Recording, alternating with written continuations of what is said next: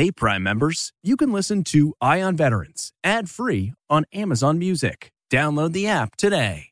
This spring, if you'd rather spend time enjoying your lawn instead of trying to keep it alive, there's good news. TruGreen is the easiest and most affordable way to get a beautiful lawn. All you have to do is water and mow, and they'll do the rest. Weed control, fertilization, aeration, and even some things you might not even think of. They'll do all of it, while you can do literally anything else. With TruGreen, you can have your lawn looking as good as a putting green. That's not hyperbole. TruGreen is the official lawn care treatment provider of the PGA Tour. TruGreen offers a satisfaction guarantee, and they have a verified best price promise, which guarantees you the lowest price with no compromise on quality. You do you. Let TruGreen do your lawn care. Visit TruGreen.com to get the best lawn at the best price with the best people guaranteed. Looking to instantly upgrade your Mother's Day gift from typical to meaningful? Shop Etsy. Get up to 30% off well-crafted and personalized gifts from participating shops until May 12th. This year, embrace your creative side. You know, the side your mom gave you. And shop Etsy for custom jewelry, style pieces, home decor, and extra special items she'll adore. Need something original and affordable for Mother's Day? Etsy has it. Shop until May 12th for up to 30% off gifts for mom. Terms apply. This is Eye on Veterans Weekend, a roundup of the week's most important stories affecting those who served. Presented by University of Maryland Global Campus. There are nearly 20 million military veterans in the U.S. Each week, we focus on their stories. Powered by ConnectingVets.com. This is CBS Eye on Veterans. Eye on Veterans. Welcome to another edition of CBS Eye on Veterans. I'm Navy veteran Phil Briggs. Now on today's show, we'll feature talk about Evan Williams Bourbon and the military vets who are being honored on labels of special bottles as part of their program called American Made Heroes. But before the booze, we'll start off the show with some veteran news. Now, back in May, when Congress approved the CARES Act, it gave almost $20 billion to the Veterans Health Administration to help fight COVID-19. And as people are losing their jobs and not being able to pay their bills, well, that's definitely a side effect of this pandemic. So $200 million have been allocated to help homeless vets or those at risk of being homeless. And I recently spoke with Dr. Keith Harris, National Director of Clinical Operations at the U.S. Department of Veterans Affairs, about what the VA is doing to help vets either get through homelessness or completely avoid it. The way that the money breaks down, we received $300 million of that chunk of CARES money for homeless programs initially, and that broke down further into about $200 million into our Supportive Services for Veteran Families program that's responsible for emergency placements and prevention. Another $88 million of that went to our Grant and Per Diem program that provides transitional residential housing, and about $10 million of that, a little more than that, went to our Healthcare for Homeless Veterans program that provides shorter-term kind of emergency shelter, residential-type placement. And I'd like to say a little more about what we're doing with that money first and then talk to you about the money we're looking at in FY21. That money is going towards the immediate emergency response for homeless veterans facing COVID. One of the things I've been sharing lately in interviews is that there's really a legitimate case can be made that there's never been a more dangerous time to be homeless. Two of the primary risk mitigation strategies are staying home and washing your hands, both of which are effectively impossible when you don't have a home. And so we've really been focused on the emergency response, placing people, getting people off the streets, out of encampments, out of dangerous congregate shelters where infections spread rapidly, and into safe and stable housing. A lot of that takes the form of hotel and motel placements. The other big place we're focusing that initial $300 million on is on prevention. A lot of people facing eviction, especially with eviction moratoriums starting to expire. A lot of people who had been housed, perhaps with employment loss, losing that employment and facing eviction. So our funding also can assist with rental payments, utility payments, things like that. Looking ahead to FY21, the SSVF program that does that prevention and emergency placement work actually just very recently secured another $400 million, and the CARES money lasts through the end of FY21. Dr. Harris went on to further explain one of the programs where veterans can receive assistance. It's called Supportive Services for Veterans and Families. We have a few programs and services that I think you would categorize as prevention, the primary, again, being SSVF. That is the one place where, and the way that works, it's a grant program. VA provides funding to local nonprofits who've done this work for many years, who know their communities, they know the veterans in their communities. It's one of the ways we partner and extend our reach.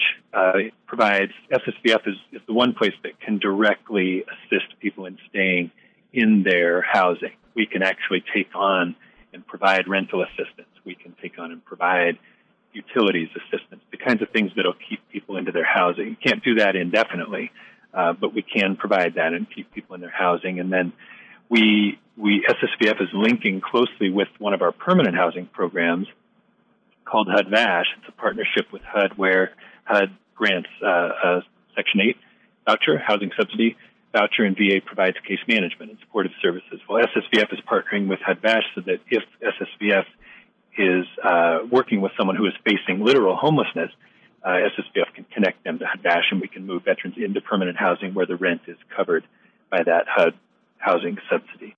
All right, Doc, let me ask you, we've reported in the past, and this isn't directly related to homelessness, but I know ConnectingVets.com has reported in the past about the additional influx of cash from Congress to be able to help veterans through this COVID era, and one of which was with telehealth. And I know that when we looked at telehealth, they certainly had the resources to provide on their end adequate medical help, via the internet. But on the user end, on that veteran that's experiencing poverty and has a rough go of it and just hit the wall, doesn't have money, he might or she might not have money for a fancy cell phone plan, might not have a great phone, might have had to cut the cord and not even have dang Wi-Fi at their house. So similarly with this homeless program and all these various programs that are meant to help, are there the actual things that the veterans can use? Is there the money to help them pay these bills? Is there the check that can be written to the utilities to keep the power on? I mean, when it comes down to it, are the brass tacks being delivered in the form of like cell phones and some kind of technology assistance? Yeah, it's a great question. It's a hugely important one for us because, as you noted, a lot of our homeless veterans and those kind of precariously housed, they just don't have the funds for the kind of cell phones that a lot of us take for granted, for instance, or the more general digital capabilities that we take for granted. There's a variety of ways we're trying to get the digital resources into veterans' hands, and we do, in fact, have funding for this. One of our funding requests that was granted was $17 million, actually, to purchase what are called within our system disposable smartphones. So it's more than a flip phone, less than a full-on, brand-new, top-of-the-line iPhone, but something that gives you capabilities for both video and audio. So one of the things we're doing is working on the contract to procure those phones and then working with case managers to get them into the hands of veterans. It's incredibly important for veterans to be able to access actual, literal telehealth services, so services with their VA provider, but also accessing services throughout the city, and also contacting prospective employers, prospective landlords if they're staying in temporary housing. So we think it's incredibly important. We do have the funding, we do have the authority, and now it's just a matter of working through the logistics and getting it into people's hands. The other piece I wanted to mention is that the VA has an entire telehealth office and telehealth program, and that program can loan equipment. What I was just talking about is actually purchasing and giving to veterans, but that program can also loan iPads, other forms of tablets, things that work better for video and working with providers. So that piece is underway as well. It's just a matter of working through the logistics, getting it into veterans' hands.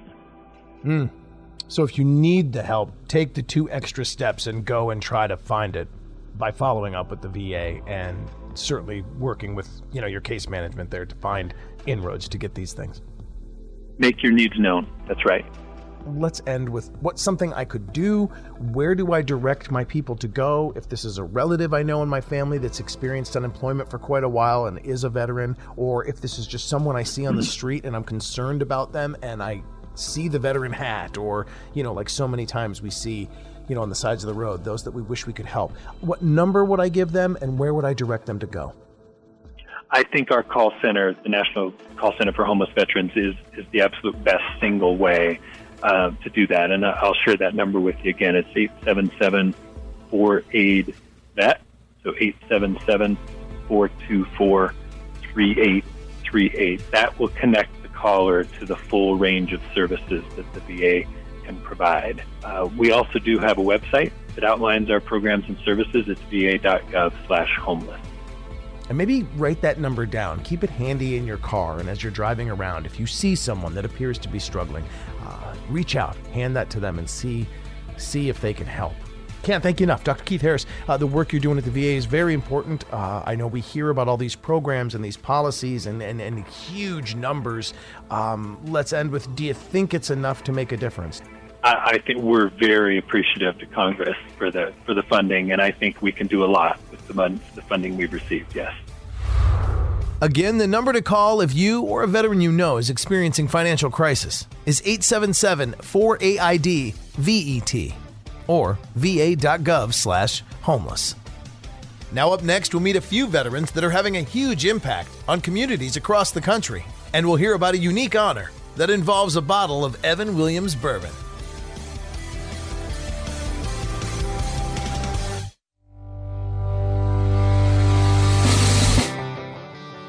Welcome to CBS Eye on Veterans. I'm your host, Navy veteran Phil Briggs.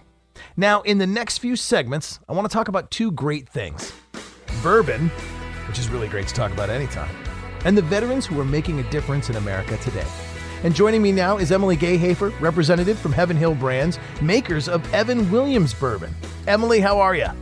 I'm great. How are you? Really good. And it goes without saying that Evan Williams makes a fine American-made bourbon. It's an American-owned brand. And this year is recognizing a select class of veterans for their exceptional stories of honor and bravery. And we're getting ready to meet some of them. I wanted to ask you real quick, tell me about Evan Williams American Hero Foundation Fund, and tell me a little bit about some of the vets you chose to honor. Absolutely. So like you said, we are an American-made, American-owned brand. So it's really important to us to recognize veterans who are protecting the American spirit. And we have been doing this program for about 6 years now, and this year we have extended that program by establishing the American Made Heroes Foundation Fund, which will extend the recognition that we have been doing each year by helping fund independent nonprofit organizations that support veterans and their families. This year we have our 5 veterans, 2 of which you guys are going to talk to today, and we really look at what these veterans did in their time in the military, their service, and also what they're doing now to continue that service in their communities. You're not just raising a glass, or you're not just putting their face on the label of a bottle of bourbon to say you did something. You guys are kind of rolling up your sleeves too. What do each one of these recipients receive from this American Heroes Foundation Fund? Each one of our recipients will receive a $5,000 donation to the charity of their choice. So many of them have established a nonprofit, so a lot of them are making that donation to the nonprofit organization that they've established, but they can choose any qualified nonprofit that they feel deserves the recognition and the donation, so they can choose that. And then we had over 6,500 nominations, so it's a pretty big honor for them to have been chosen. And then, like you said, we do feature their story on the side of bottles that are distributed nationwide, and there were about 360,000 of those bottles produced this year.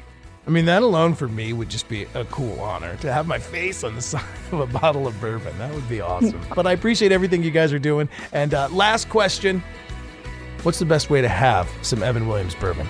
Well, I think that's kind of personal preference. You can have it neat or on the rocks.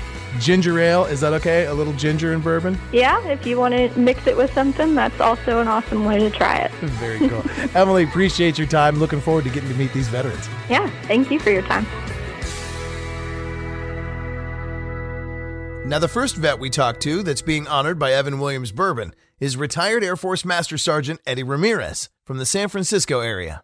He joined the Air Force in the early 1980s and became the kind of leader that makes every young enlisted airman better. And along the way, he had a chance to witness some incredible things. You know, it was a great career. You know, I lived in Japan, Germany, Spain, Italy, ran with the Bulls in Pamplona, Spain.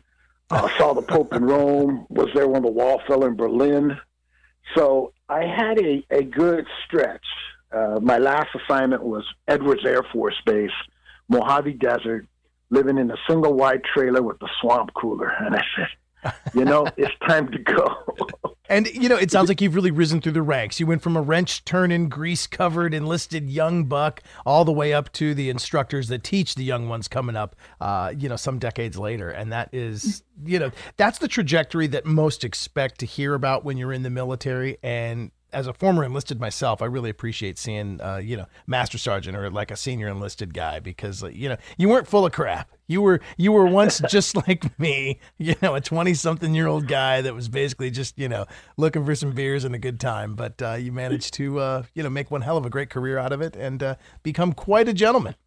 Yeah, the Air Force, the military offers a lot of benefits to a lot of people, and if you don't take advantage of it, you waste your time. And a lot of people don't know how to take advantage of it.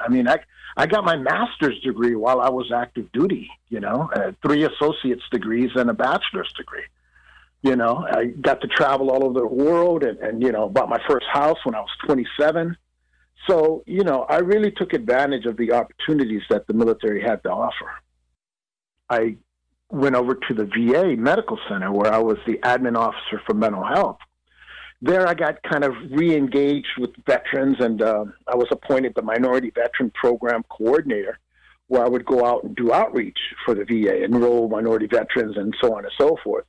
And I saw the need that our community had as far as organizations working in silos. One doesn't know what the other's doing, and, you got duplicated effort. So what I ended up doing was I started doing the San Francisco Veterans Town Hall Collaborative, where I would bring federal, state, local, community people all together under one roof and kind of share what's happening in the VA. And then I would allow everybody in the room to give a little 3 to 5 minute speech about what they do, who they are, and how they support veterans. And what that started doing is started building a collaborative of organizations. So I ended up also finding the need to start one to bring these resources together. So I started One Vet, One Voice, the nonprofit that's 501c3.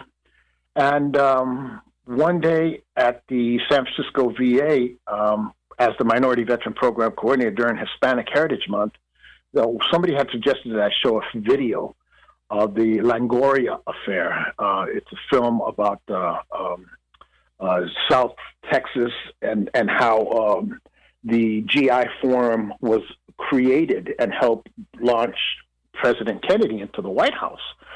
So I showed that, and next thing you know, I'm doing a film festival. So my first film festival had film, food, music, and art. And now I'm in the 9th year of the film festival, San Francisco Veterans Film Festival. So, I've been doing a lot of different things that kind of started out of the VA because of the need that I saw.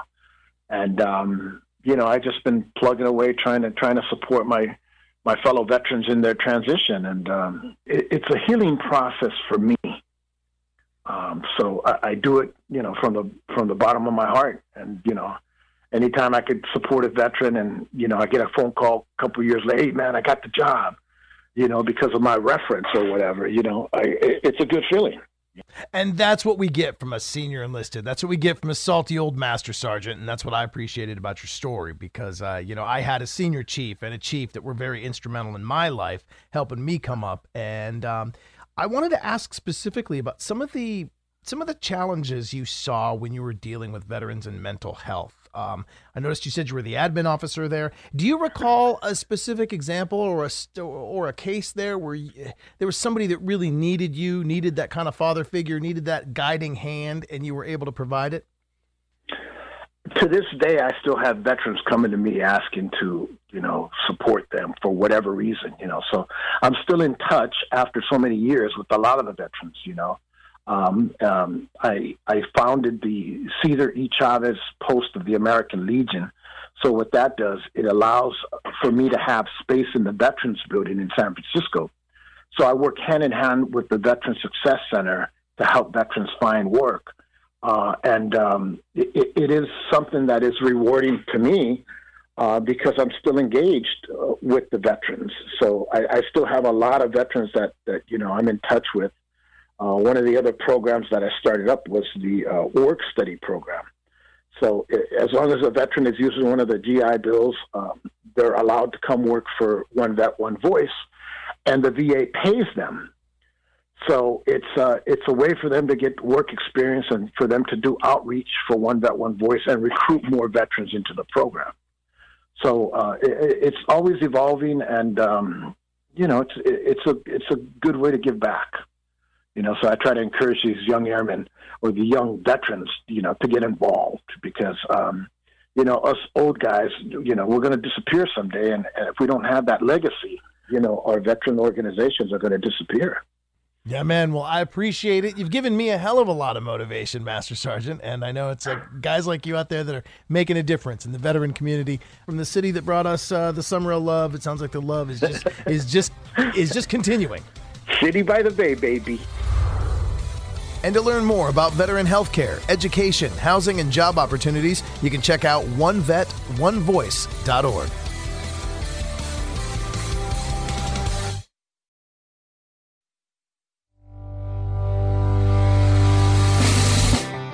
Welcome back to CBS Eye on Veterans. I'm your host, Navy veteran Phil Briggs. And this hour, we're talking with military vets who are being honored by Evan Williams Bourbon as American-made heroes. Now, our next vet is an amazing woman. Retired Army Captain Mary Tobin grew up watching her mother do everything in her power to help those in need, even when her own family didn't have much. She left Atlanta at only 17 to go to the United States Military Academy at West Point. And it was in her third year of training that 9/11 drastically altered the trajectory of her career. Right after graduation, she deployed to Iraq for 6 months, receiving a combat action badge. And as we're about to hear, her career shattered some glass ceilings as she became the only woman and black officer in her unit. So being in a field artillery unit, at the time, that unit had not had women officers or women enlisted soldiers serve in that unit, especially not in a time of war. So I actually had to get a waiver in order to deploy with my unit at the time. And so what was very interesting was watching the men who had never served with a woman before try to figure out, okay, where's the lieutenant going to use the bathroom? Where is the lieutenant living? Is she staying in our tent? And I actually got more enjoyment watching my fellow male soldiers squirm over trying to figure out how I was going to perform basic hygiene functions than anything else. And so, eventually they got used to it, because I think, we about a month into our time in Iraq, and this is my first deployment, everyone kind of figured out all that matters is how well you can do your job and how well you take care of each other and how well you have each other's back. And so, it took about one day in which my soldiers came to the range with me and saw me shoot and get expert on my weapon. They came to the physical training field and saw me do well on my PT test, and they saw me know my work and know my job and make the right decisions. And so it quickly went from, our LT has ovaries to our LT is a badass. And so I really, really appreciated being challenged in that way. But, my differences were apparent. I thank you for doing that because that's huge. There's a lot of young ladies out there looking up to you saying, wow, I can do that too. And absolutely. That's good stuff. Also good stuff, and should be noted, when you get into talking with veterans, you can probably throw some weight around because you do, in fact, have a combat action badge. I do. I mean, what's interesting is no one, who's ever, put on a uniform brags about, achieving, badges or awards where you were in direct danger or harm or someone else was in direct danger or harm. That those incidences, take for the one that, I received the combat action badge for, it's pretty traumatizing, It's also wrapped in gratitude, right? That I was one of the lucky ones who made it back, and I have all my limbs, and I have most of my mind.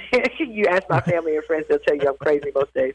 But very proud of the fact that the military, during the time that I received the badge, recognized that there were so many other types of units outside of the infantry who were in direct combat, who were out there fighting against the enemy on different fronts that unlike that we have ever seen in the military before. And so being able to recognize like those units that were out there supplementing the infantry and the field artillery units that were on patrol and making sure that they were keeping the people of Iraq safe as well as our soldiers safe, I think it was fantastic that the military evolved, right, to make sure that we were honoring and valuing all of the work that was happening.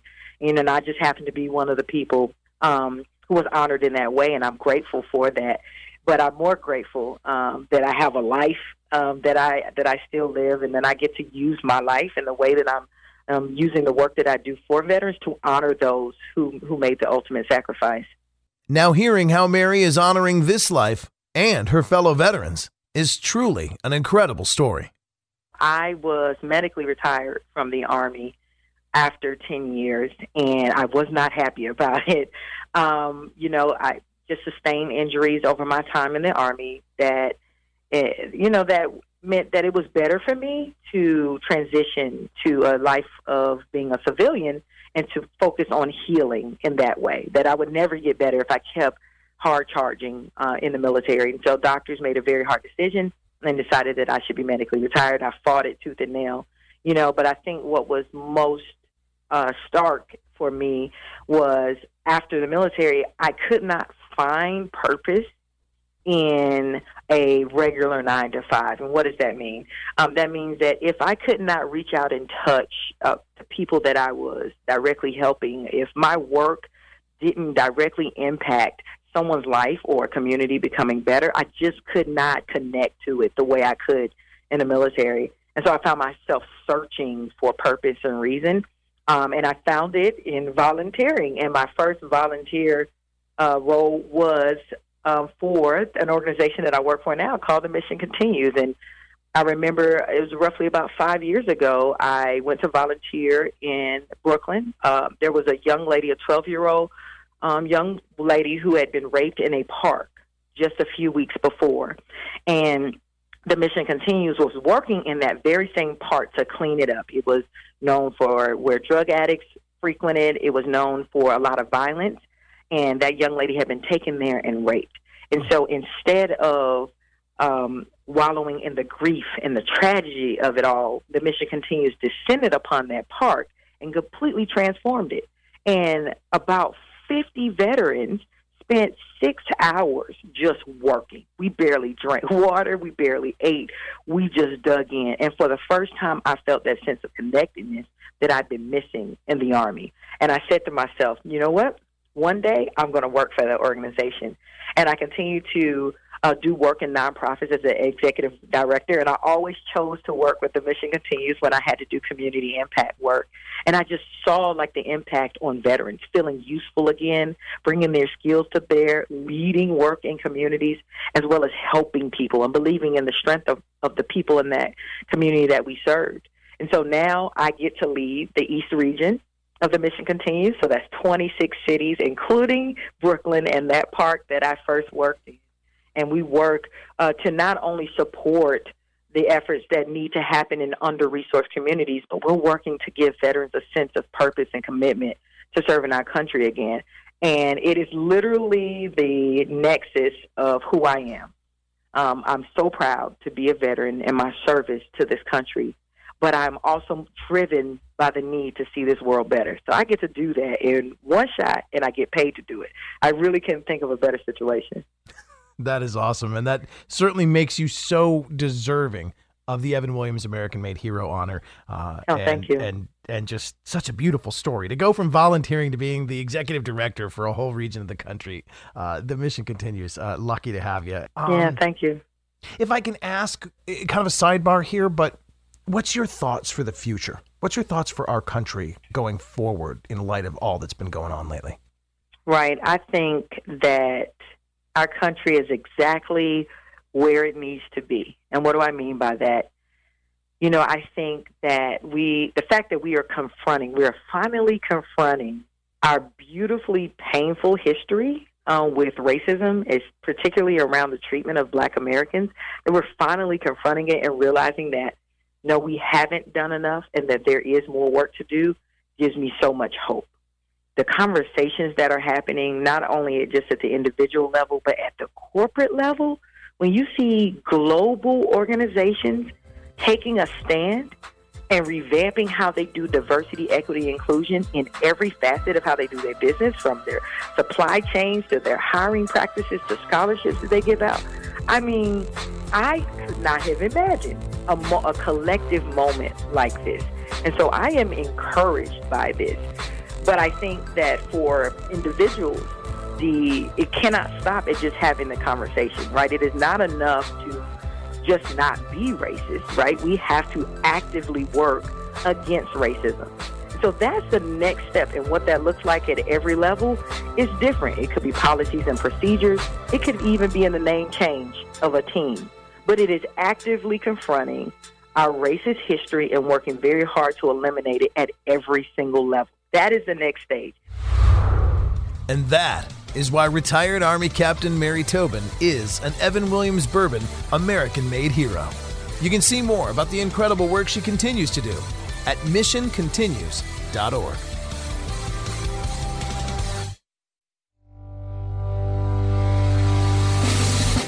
Welcome back to CBS Eye on Veterans. I'm former Navy journalist Phil Briggs.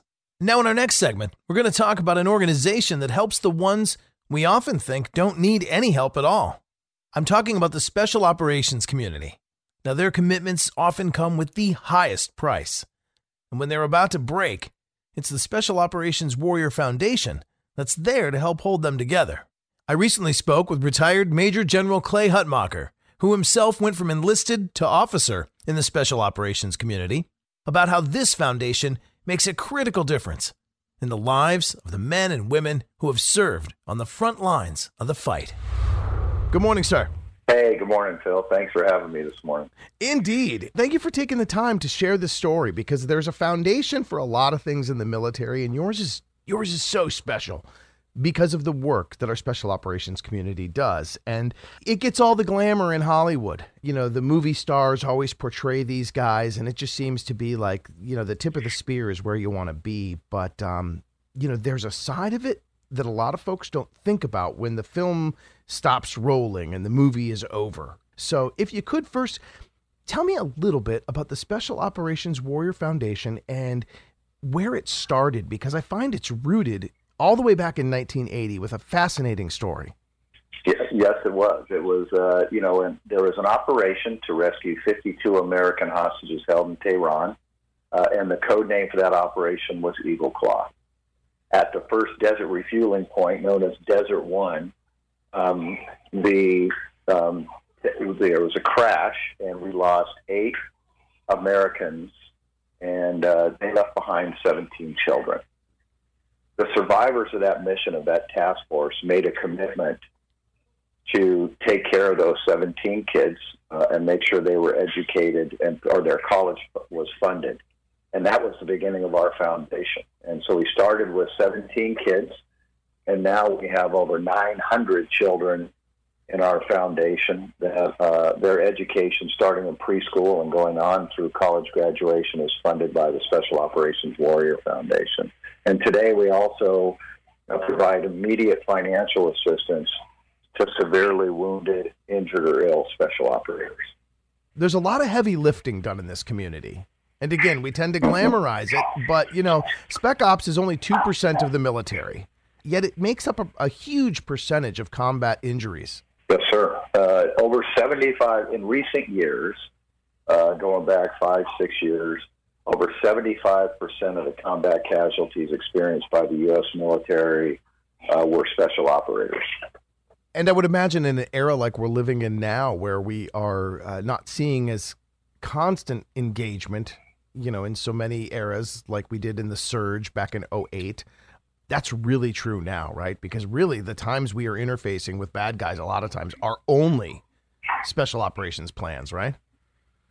Yeah, absolutely. I mean, it's using special operations, you get a level of precision with that, and just going after the bad guy that we're looking at is why they use them. And so we are a very attractive option for senior military and political leaders to use special operations.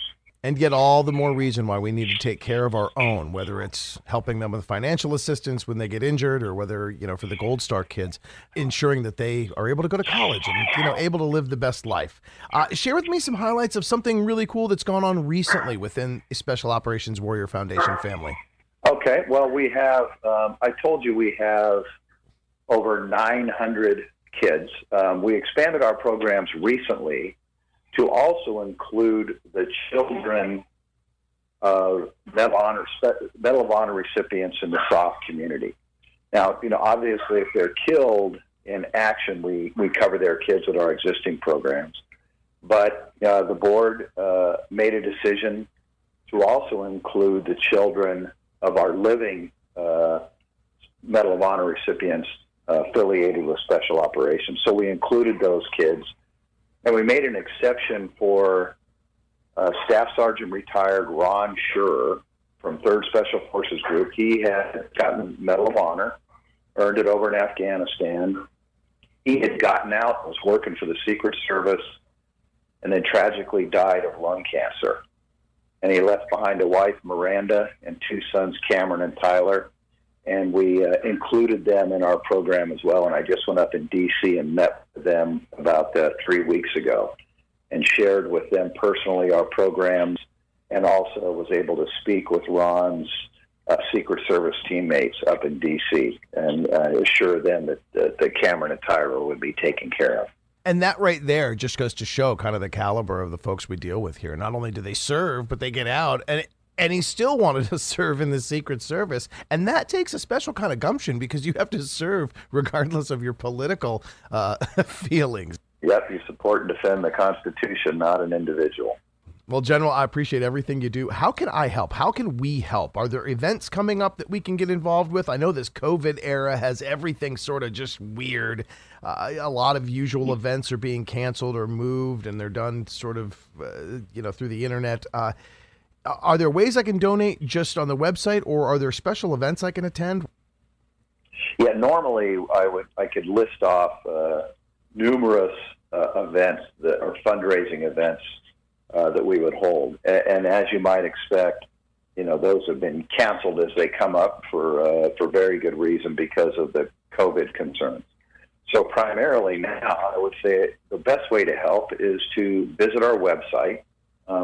Take a look at our foundation at specialops.org and see how you can help. We have a very unique approach to how we educate the children of our fallen and our Special Operations Medal of Honor recipients.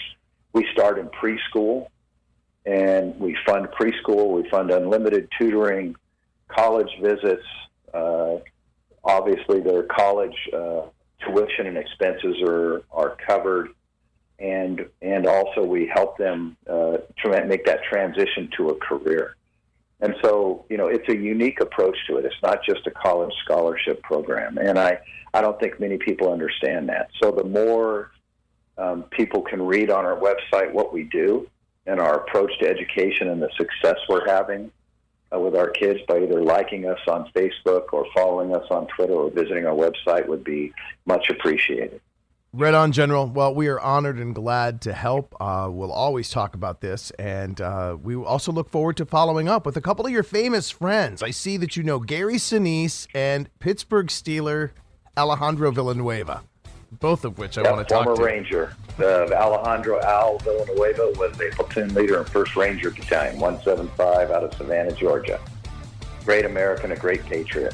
Well, we look forward to getting to meet them, look forward to hearing more about the great work you do, and just 40 years of service. Thank you so much for everything that you've done for these past 4 decades, and it does not go unnoticed.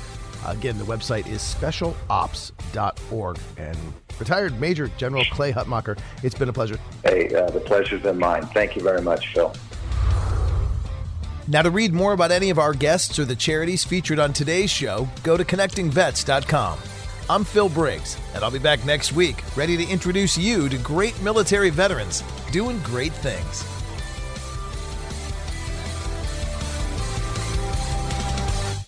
Eye on Veterans Weekend has been presented by University of Maryland Global Campus. Choose from 90-plus programs and specializations to accelerate your military or civilian career, and find out how our dedicated military and veteran advisors can help you navigate your benefits to save you time and money. University of Maryland Global Campus. Find out how we're made for you. Visit umgc.edu. Hey, Prime members, you can listen to Eye on Veterans ad-free on Amazon Music. Download the Amazon Music app today. Or you can listen ad-free with Wondery Plus in Apple Podcasts. Before you go, tell us about yourself by completing a short survey at Wondery.com/survey. You know how to book flights and hotels. All you're missing is a tool to plan the travel experiences you'll have once you arrive. That's why you need Viator. Book guided tours, activities, excursions, and more in one place to make your trip truly unforgettable. Viator has over 300,000 travel experiences to choose from. Everything from simple tours to extreme adventures, and all the niche, interesting stuff in between. So you can plan something that everyone you're traveling with will enjoy. Real traveler reviews give the inside scoop from people who've already been on the experiences you're considering. So you can plan with confidence. Free cancellation helps you plan for the unexpected. And 24/7 customer support means you can travel worry-free. Download the Viator app now and use code Viator10 for 10% off your first booking in the app. Find travel experiences for you. Do more with Viator. The Hargan women seemed to have it all. We were blessed. My mom was amazing. But detectives would soon discover inside the house there were the bodies of 2 women. A story of betrayal you would struggle to believe if it wasn't true. I am just praying to God, this is a sick joke. From 48 Hours, this is Blood is Thicker, The Hargan Family Killings. Listen to Blood is Thicker, The Hargan Family Killings early and ad-free starting May 1st with a 48 Hours Plus subscription on Apple Podcasts.